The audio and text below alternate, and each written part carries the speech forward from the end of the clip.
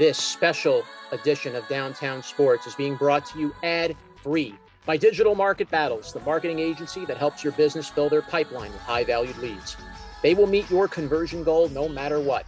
Just head on over to digitalmarketbattles.com or call 1-800-811-4095 to schedule a discovery call today. I am the mouth of the South, John Schiavone, along with my co-host, the Beast of the East, Jonathan Perriente. This is Downtown Sports. This is where sports come home. Ladies and gentlemen, we have a big-time guest. Beast is going to take it from here and let you know who it is. Joining us here today, as we now are diving into the start of the NFL season, the Brooklyn Nets have basically still in the middle of their offseason following the NBA draft. Some trades that have been made. We are pleased to welcome with us to really discuss the Nets and the New York Jets and the rest of the NFL season coming up is the great television voice for the Brooklyn Nets on the Yes Network. You can see him on CBS for NFL Sunday Football, and you can hear him for the Jets games. He just called the 3 preseason games before the regular season began for the Jets. He is the Birdman, the legendary Ian Eagle, joins us on Downtown Sports. Ian, thank you for taking some time to join us. It's been a little while. How you doing? Yeah, doing great. Jonathan, John, always nice to be on with you. And obviously, this is a busy time with the NFL about to get going and the NBA is out there. You know that it's just around the corner. So this is a fun time of year. Absolutely. Let's dive in first with the NBA. We'll begin with the Brooklyn Nets. And they've had a very long period of time now during this offseason to kind of think about what has happened to them from the conference semifinals. They fell in 7 games to the Milwaukee Bucks. And what were some things from what you saw in that series with Brooklyn that maybe could be taken away? What really hurt the Nets in that series going up against a team like Milwaukee? Health. It's pretty simple. Obviously, Kevin Durant is a toenail away from winning the game in regulation, winning the series, advancing to the conference finals, ultimately would have played the Atlanta Hawks. Who knows how NBA history is affected? There is this domino effect that comes into play. Giannis Antetokounmpo, if they lose in the conference semifinals, he is thought of in a completely different light, someone who has underachieved. Mike Budenholzer probably gets fired as the head coach of the Bucks. If the Nets advance, do they have enough with a healthy Durant, but a James Harden who's a shell of himself playing in the conference finals? Kyrie Irving, I'm not even convinced would have come back. That's how severe the ankle injury was. Do they get it done against the Hawks? If they do, how do they play against Phoenix? Does Chris Paul get his first championship? Are we viewing this differently? So as far as looking back on it, it's an incomplete grade because the team just couldn't quite get to the finish line whole.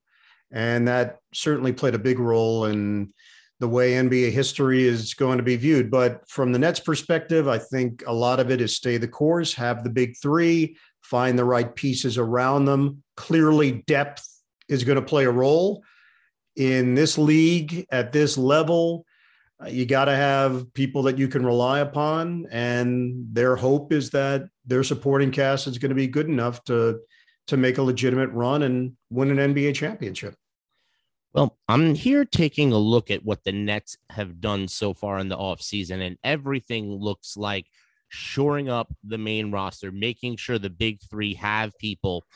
Patty Mills, a perfect example. Yep. Re-signing Blake Griffin, getting Javon Carter from the Suns, signing James Johnson, whole bunch of different moves.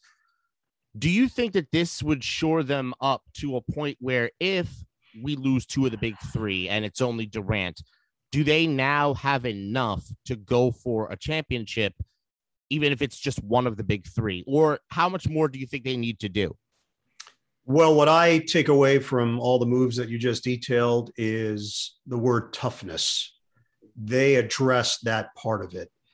Between Mills and Carter and Johnson, 3 guys that have been known in their career for being tough, gritty competitors. We've seen a little bit more of Johnson, Obviously, Mills has been around the block. Carter, still a young player, but fits in to what they're trying to do. They had Mike James in that role. They had Chris Chiozza in that role.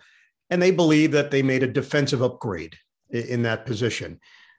If there is an area that is still one that they'd like to possibly address and shore up, is another big, another rebounder, rugged, maybe someone who can shoot from the outside at that position. I think that's why Paul Millsap's name has come up in conversation, but he might be too rich for their blood. There might be a team out there, Chicago as an example, that might be willing to pay him the biannual exemption. And the Nets can't pay those kind of prices right now. They lost Jeff Green, so they lost some of that skill set. They think getting Blake Griffin in a full training camp and on their program and monitoring his minutes throughout the year, they're going to get more out of him consistently. Are they done? I don't think so. I think there's still a move or two left, and I wouldn't be surprised if it's somebody that would be considered a 4-5 that is a versatile piece that they look to add, if possible, before training camp hits. Definitely. Talking with Ian Eagle, the television voice for the Brooklyn Nets on the Yes Network and the television voice for NFL football on CBS. And let's dive into the NFL. The New York Jets, 3 preseason games. You've gotten a firsthand look now at the new Jet regime. Robert Saleh, Zach Wilson, the new receiving core, the Mike LaFleur. What has impressed you about what you've seen from so far from this new Jets team that you've seen in the preseason? Culture, which is very hard to put your finger on because we're not that privy to it. We don't know the mood and the vibe around the facility. I got a little glimpse into it. I attended a walkthrough, met with players, met with Saleh in person. That was the first time I had met with an NFL player or coach since December of 2019, physically met with them. We went through an entire football season, 2020, with everything on Zoom. And it looks like this year we're angling towards meeting with teams, but some teams still may have reservations. So it might be an amalgam of Zoom and in-person meetings. But you could just tell there was a completely different feeling inside that structure. And that speaks to a number of things. One, it was not pretty at the end with Adam Gase and with the uncertainty of the team and the roster and whether Sam Darnold was going to be a part of this thing or not. Now that they've answered those questions, new head coach, new starting quarterback, there just is a newfound hope. And that happens with every organization. When you make those kind of sweeping changes, you feel good about it because the mystery is still there, but the optimism is a part of the equation. I can tell you firsthand, Robert Saleh is really impressive, and he lives up to the billing as a people person, as someone that can connect with his players and lead his coaching staff. You just can feel a different energy in that building. How does it translate onto the field? That remains to be seen. Offensive line, still question marks. Secondary, specifically at the cornerback position, extremely young, extremely inexperienced. They're going to take their lumps. They go against a high-level quarterback and a top-flight offensive coordinator. It's going to be a problem. I think Saleh deep down knows it. They can scheme, and you'll see a lot of Tampa too. You'll see trying to cover up for that. But the fact is the loss of Carl Lawson was immense and takes a big bite of their pass rush, which now they're going to have to generate in new ways. And of course, the question is going to be about the quarterback and whether or not he can be an impact player right away. Well, I guess from what you've seen of Zach Wilson in comparison to a Sam Darnold, let's grade him on the Sam Darnold scale, right?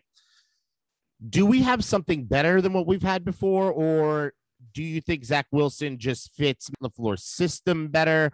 I mean, we've heard from people all around the league that are very, very impressed with Zach Wilson. Yeah. What's your take on him?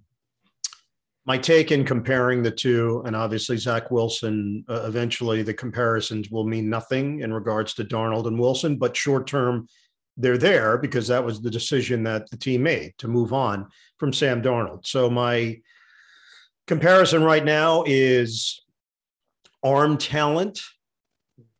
There's not much of comparison. It's very effortless for Zach Wilson. You can tell the second he drops back. Leadership, there's a certain confidence with Zach, and there's a conviction in how he carries himself that's a little different than Sam. Sam had a bit of that surfer dude attitude, which worked for him, but I don't know how it translated leading the offense and establishing yourself as the leader. I do think Sam deferred quite a bit. Zach doesn't strike me as that type. He does respect, but he's pretty direct in what he wants, what he expects from others, how he's going to go about his business. So if you start checking boxes comparatively, I can see why they really fell in love with Zach Wilson during the draft preparation process. And I can also understand why they decided to move on from Sam Darnold. Once they realized, hey, you're going to have a top 2 pick. Everyone thought it was going to be number 1. They assumed Trevor Lawrence. It was over. Well, it didn't work out that way. Adam Gase and company won too many games when it was the smoke cleared. So they did their due diligence. They believe in this QB. And once you have decided that there was someone in this quarterback class beyond Trevor Lawrence that you believed in, then it was just a matter of time that Sam Darnold was not going to be a part of it. And as we know, Sam had no connection to this GM. Joe Douglas didn't take him. No connection to this coaching staff. Nobody on this coaching staff had dealt with him. So in essence, it was a pretty easy break for the Jets. They didn't feel invested like others might have if it was a previous regime that had stayed on, if it was a coaching staff that had stayed on, they would have wanted to wait it out and shown patience. I think the Jets made the call once they realized that Zach Wilson was their guy. There was no other option at that point. What you've seen in the difference between Saleh and Gase, if there was any difference you've seen in these two coaches to how they get their team prepared. Yeah.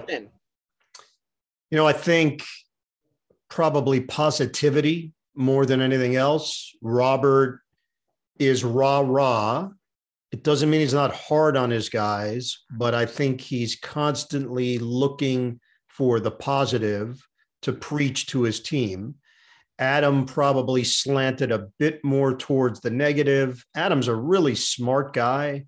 I've had a chance to talk to him many times through the years, obviously when he was the head coach of the Dolphins, but even previous iterations of his career as an offensive coordinator in Chicago and Denver. And I always was impressed by his football intellect. I think Robert's people skills are off the charts. And in this current NFL, it's not to say that what Adam brought to the table couldn't have worked. It could have. But once it went south, the guys tuned out. And I think with Saleh, he's never going to lose that part of it with his players. They'll believe in him. They'll believe in him as a person, as a leader, and as a coach. Now the clock starts. As we know, it doesn't matter if you're a great interview. It doesn't matter if you have the respect of your players and your owner.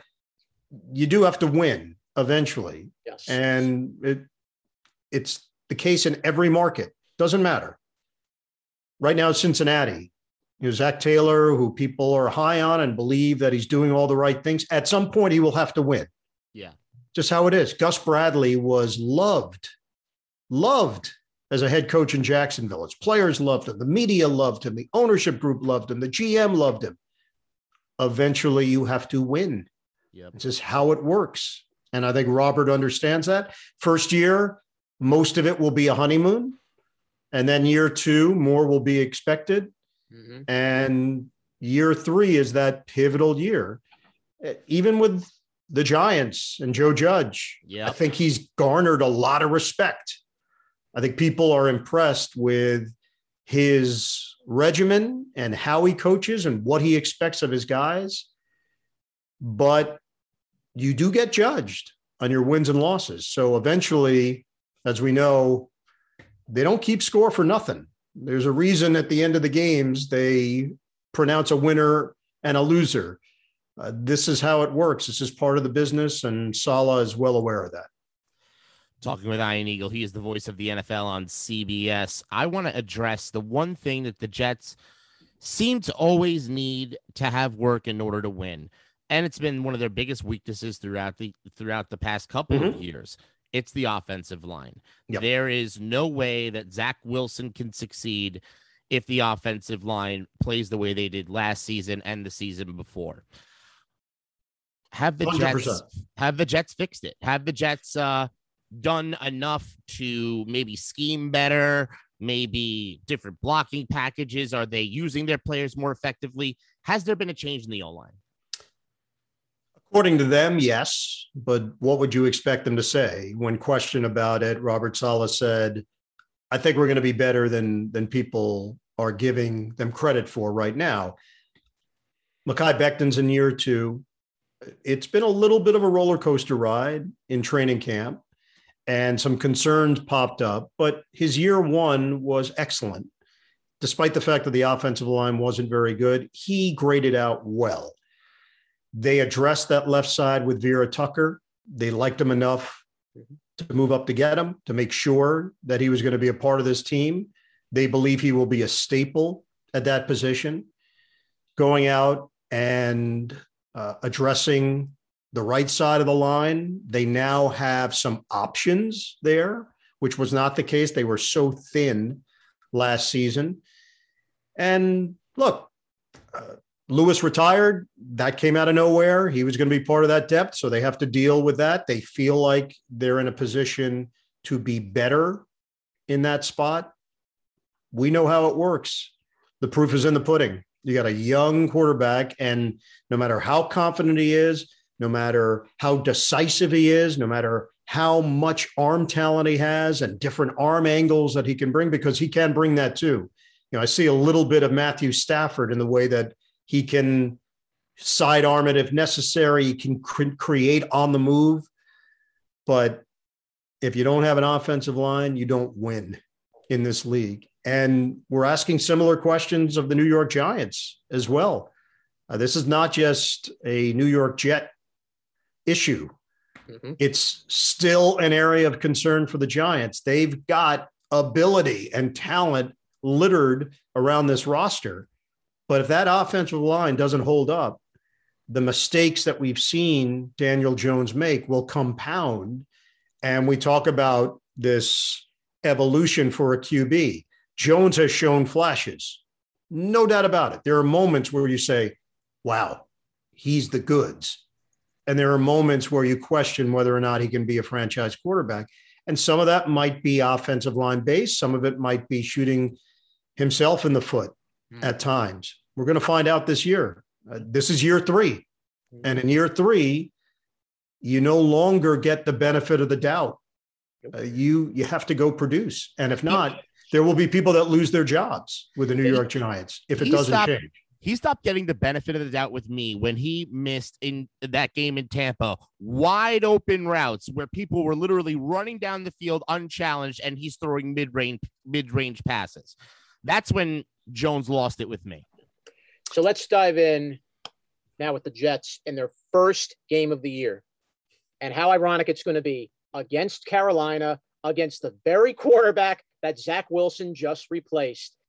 And now Sam Darnold is going to be under a whole new system with Matt Rule. He's going to have some weapons at his disposal with Christian McCaffrey. They re-signed Robbie Anderson. Looking at this matchup, could this define Wilson or Darnold, this week 1 matchup, just to kick off the year? No, I don't think it's going to have the impact that you might build up in the narrative. There'll be a lot of anticipation, but Sam Darnold wouldn't surprise me if he has a great game against the Jets. It wouldn't. It doesn't necessarily mean he's going to have a great season for Carolina. There's a lot of personal stuff there for Sam. For Zach, it doesn't matter who the opponent is. The fact that it's Sam Darnold is really irrelevant to him. It's going to be about live bullets and someone scheming against you. We know how it works in the preseason. Often we overreact one way or the other, sometimes too positive and sometimes too negative in preseason games in the NFL. There's such a stark difference between preseason and regular season. They just go full on vanilla. Offense, defense. Keep it simple. Don't give anybody a taste of what it is you're planning on doing once the regular season gets underway. So with Zach, I've got to believe that Mike LaFleur has some things up his sleeve to protect the young quarterback, to get him going. If it's a bunch of checkdowns early, maybe, but I wouldn't be shocked if they've got something in their repertoire to try to air it out and show off some of that arm talent and open with a bang. Yeah. For Sam, you'd like to say, oh, he's familiar with the Jets. No, he isn't. It's like a whole new team. There's a bunch of guys that he will know. There's a bunch of guys that will be in a Jets uniform that he's never met before. So, yes, he's going against the organization. He's going against the uniform, the individual players, not so much. Though we did see James Morgan got signed to the practice squad, backup quarterback for the Jets of Carolina. So we still know gamesmanship is alive and well in the NFL. If they can get some information from James, even if it's small doses of what makes Zach Wilson tick or what the concepts are offensively, that could be enough for Matt Rule and company to feel like they have a little bit of an advantage in week one. Talking with Ian Eagle, voice of the NFL on CBS. And, you know, I want to bring up the rest of the class. I want to bring up Mac Jones. I want to bring up Trevor Lawrence, Trey Lance, Justin Fields. Out of those quarterbacks, out of everything that we've seen so far, who do you think has been the most impressive? I mean, shocking that Mac Jones is actually going to end up starting for the New England Patriots when everybody was calling Cam Newton. Yep. Trey Lance seems to be backing up Garoppolo. Fields seems to be backing up Andy Dalton, even though nobody understands why. Tell me what you think about this entire class and how it's panning out so far. Again, we're making preseason assessments, so we gotta catch ourselves and not going too far one way or the other. Mm-hmm. Mac Jones has looked the most NFL ready. There's no doubt about it. If you put the tape on and you didn't know what year the quarterback was in, and there was no name, there was no uniform number, there was no uniform colors or insignia. It was just a bunch of guys in the same color uniform, and you just had to assess them for what they are. He's the one that looked the most ready, the most comfortable, the most under control. It doesn't necessarily mean he's going to have the best season or the best career, but he's certainly going to get the best opportunity because the Patriots still have a level, a standard that they expect to meet. And that defense will produce, although the Gilmore thing is a bit concerning. I think he'll take his lumps like all other rookie quarterbacks do. My first game for CBS was in 1998. September of 98, I had Miami at Indianapolis, and it happened to be the first game for Peyton Manning in his NFL career. And it was my first game at CBS. And we go into the broadcast, we do our meetings. I meet Peyton. First interview that I did in a production meeting was with Peyton Manning. And he comes in, he knows my name. He answers every question eloquently with detailed information, giving me things I could use on the air. And I walk out of that meeting thinking, this guy's going to be a superstar, not just on the field, but off the field. But little did I know he would have more endorsements than any athlete in the country at one point. Yeah. But what happened that year? They went 3-13.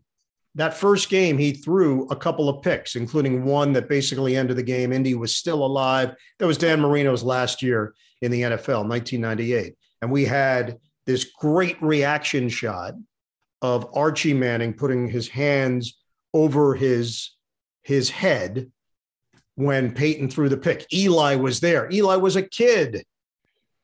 So you build it up in your brain. Ryan Leaf got off to a pretty good start, if you remember. He wasn't great individually, but the team won a couple games early. So that first 4 games of Manning's career and Ryan Leaf's career, the reaction, if I remember it correctly, around the NFL was, wow, Leaf looks like he belongs. And Peyton, it's taken a little longer. And we know what happened. Peyton that next year took off. They went 13-3. He started looking like the QB we thought he was going to be. And by the way, he had flashes in his rookie year where you saw it.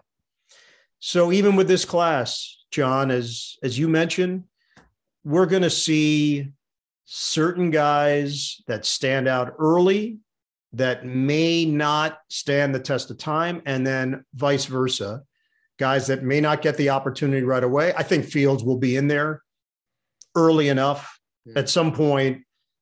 If it goes the way that we think it will, the Andy Dalton, Chicago Bears-led offense is not going to be dynamic by any stretch. And eventually they're going to have to make the move. But they have their reasons, and they're privy to all of the practices, all of the joint sessions that they did.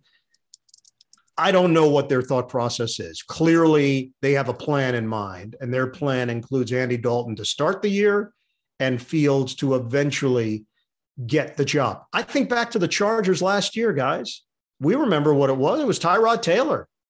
If not for Tyrod having, I believe it was his appendix. I can't recall exactly what it was. I think he got a shot and it hit him wrong, and he had to go to the hospital. And Justin Herbert gets the start in that game against Kansas City, if memory serves. The punctured lung to Tyrod. Punctured lung. Yeah. And Justin Herbert never gave the job up again. Yeah. Because he was 4,300 yards later. Clearly the guy.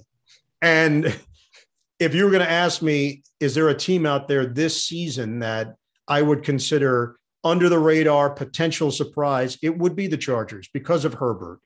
And I think their offense has a chance to be very good and balanced. And I believe their defense will be better. And this guy was flat out awesome. I would be shocked if there's a sophomore jinx there. But he didn't start week 1. They had a plan. And guess what? The plan blew up because of a mistake made by a team doctor. Talking with Birdman Eagle, the television voice for the Brooklyn Nets on the YES Network, the voice for NFL football on CBS. Let's go around for all broadcasters now. How is access going to be for broadcasters this coming NFL season? Are you guys going to be able to be in the broadcast booth? Is it going to be working remotely like from last year? Are we going to expect some changes for this coming season in this stage of the COVID pandemic? Last year, we did travel. So we were in the booth last year for the NFL. NBA, we did not.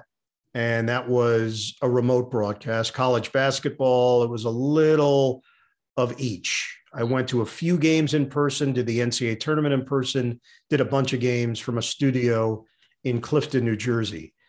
So the way things are set up right now in the NFL, we'll be there. Our production team will be there. The anticipation, this is all very fluid.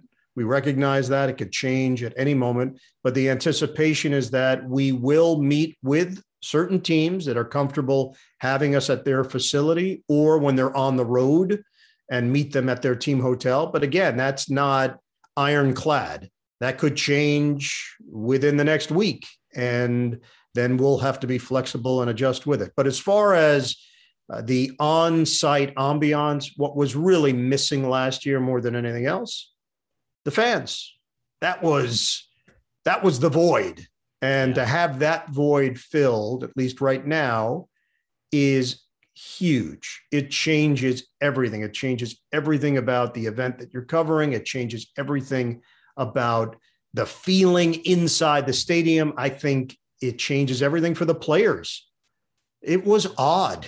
It was very strange last year. Strange for announcers, I can tell you that. We had fake crowd noise, and you'd look around the stadium, there'd be nobody in there, yet in your headset, you'd hear cheering. They were basically using a mixture of Madden and NFL Films content that they had used through the years, where they recorded the crowd at each of these stadiums. Wow. It was bizarre. So knock on wood, it's going to feel a little bit normal, more normal, at least this year. Okay, so I got to follow up to that. What was the most bizarre moment of non-crowd NFL for you? Or what was the most bizarre moment that you've seen a player have? Like the most, like, because everybody says every question is, it's awkward. It's really awkward. What was the most awkward story of crowdless NFL, I guess? I mean, for me, it was right out of the gate. I had Cleveland, Baltimore week 1, and I didn't really know what to expect. They had 0 fans in Baltimore. And I asked the audio person to give me whatever he was sending out to the audience, which was this sweetened crowd noise. So I didn't know how that would sound. I didn't know how that would feel. Ravens are driving down the field, and Lamar Jackson, I can just tell you this from a personal standpoint, and I wasn't even completely aware of it until it happened, but Lamar Jackson is pitching the ball to Mark Ingram. And I'm looking at my broadcast partner, Charles Davis. It was the first game we worked together. And I could tell he wanted eye contact in the point he was trying to make. So I was giving him eye contact. As I turn, I see the pitch from Jackson to Ingram. Ingram fumbles the ball, but jumps on it. And I cover the play-by-play. And I feel really good that I just was a traffic cop and was looking at Charles, but covered the play-by-play. Nobody at home would know. Then they show the replay. And within that short little run that Jackson had, he made 2 ridiculous moves. One, shifting the ball from one arm to the other, and also a juke move on a player. I saw none of that. Oh, wow. Normally, if there's a crowd, the crowd reacts to those moves. So naturally, my voice will react to the crowd.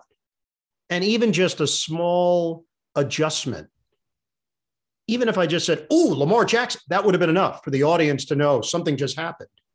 But I quickly realized there's no crowd, there's no compass. And that was eye-opening for me, very eye-opening. Talking about Iron Eagle, we want to get you out of here on this last question. You saw the Jets 3 times, but you also did see the Giants. You've mentioned them here and there throughout our conversation. Talk about Daniel Jones has to get ready for the 3rd year. The offensive line, again, a question mark. Saquon Barkley has to stay healthy. Here's the biggest key to a Giants NFC East title for me. Their defense, and can they play as well as they played last year and maybe even possibly get better? What did you see of the Giants defense that struck a chord with you? I think they're going to be fine defensively. They were definitely much better last year. It was just a much more professional unit last season. Playmakers in the secondary, that's a strength.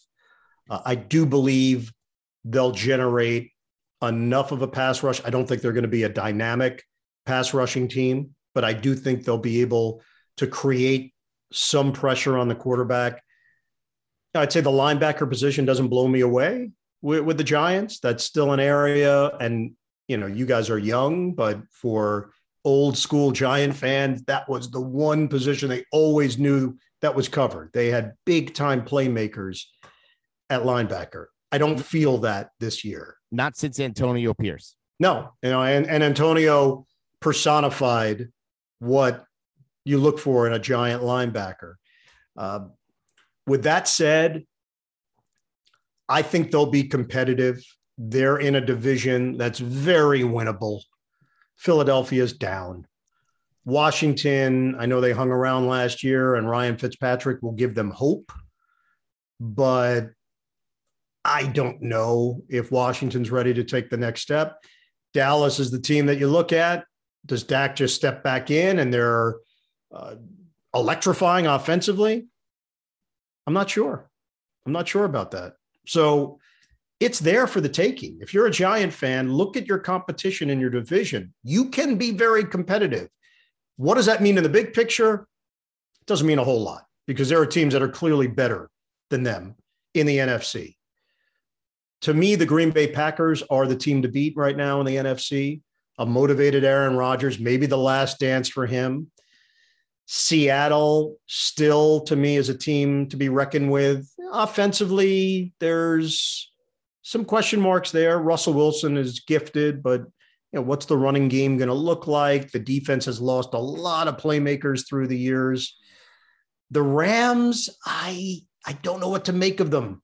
Does Stafford get into this dynamic with Sean McVay and it just hits and explodes? And you're minus Cam Akers for them now. Yeah. I mean, that's a big loss for the Rams. That's a huge loss.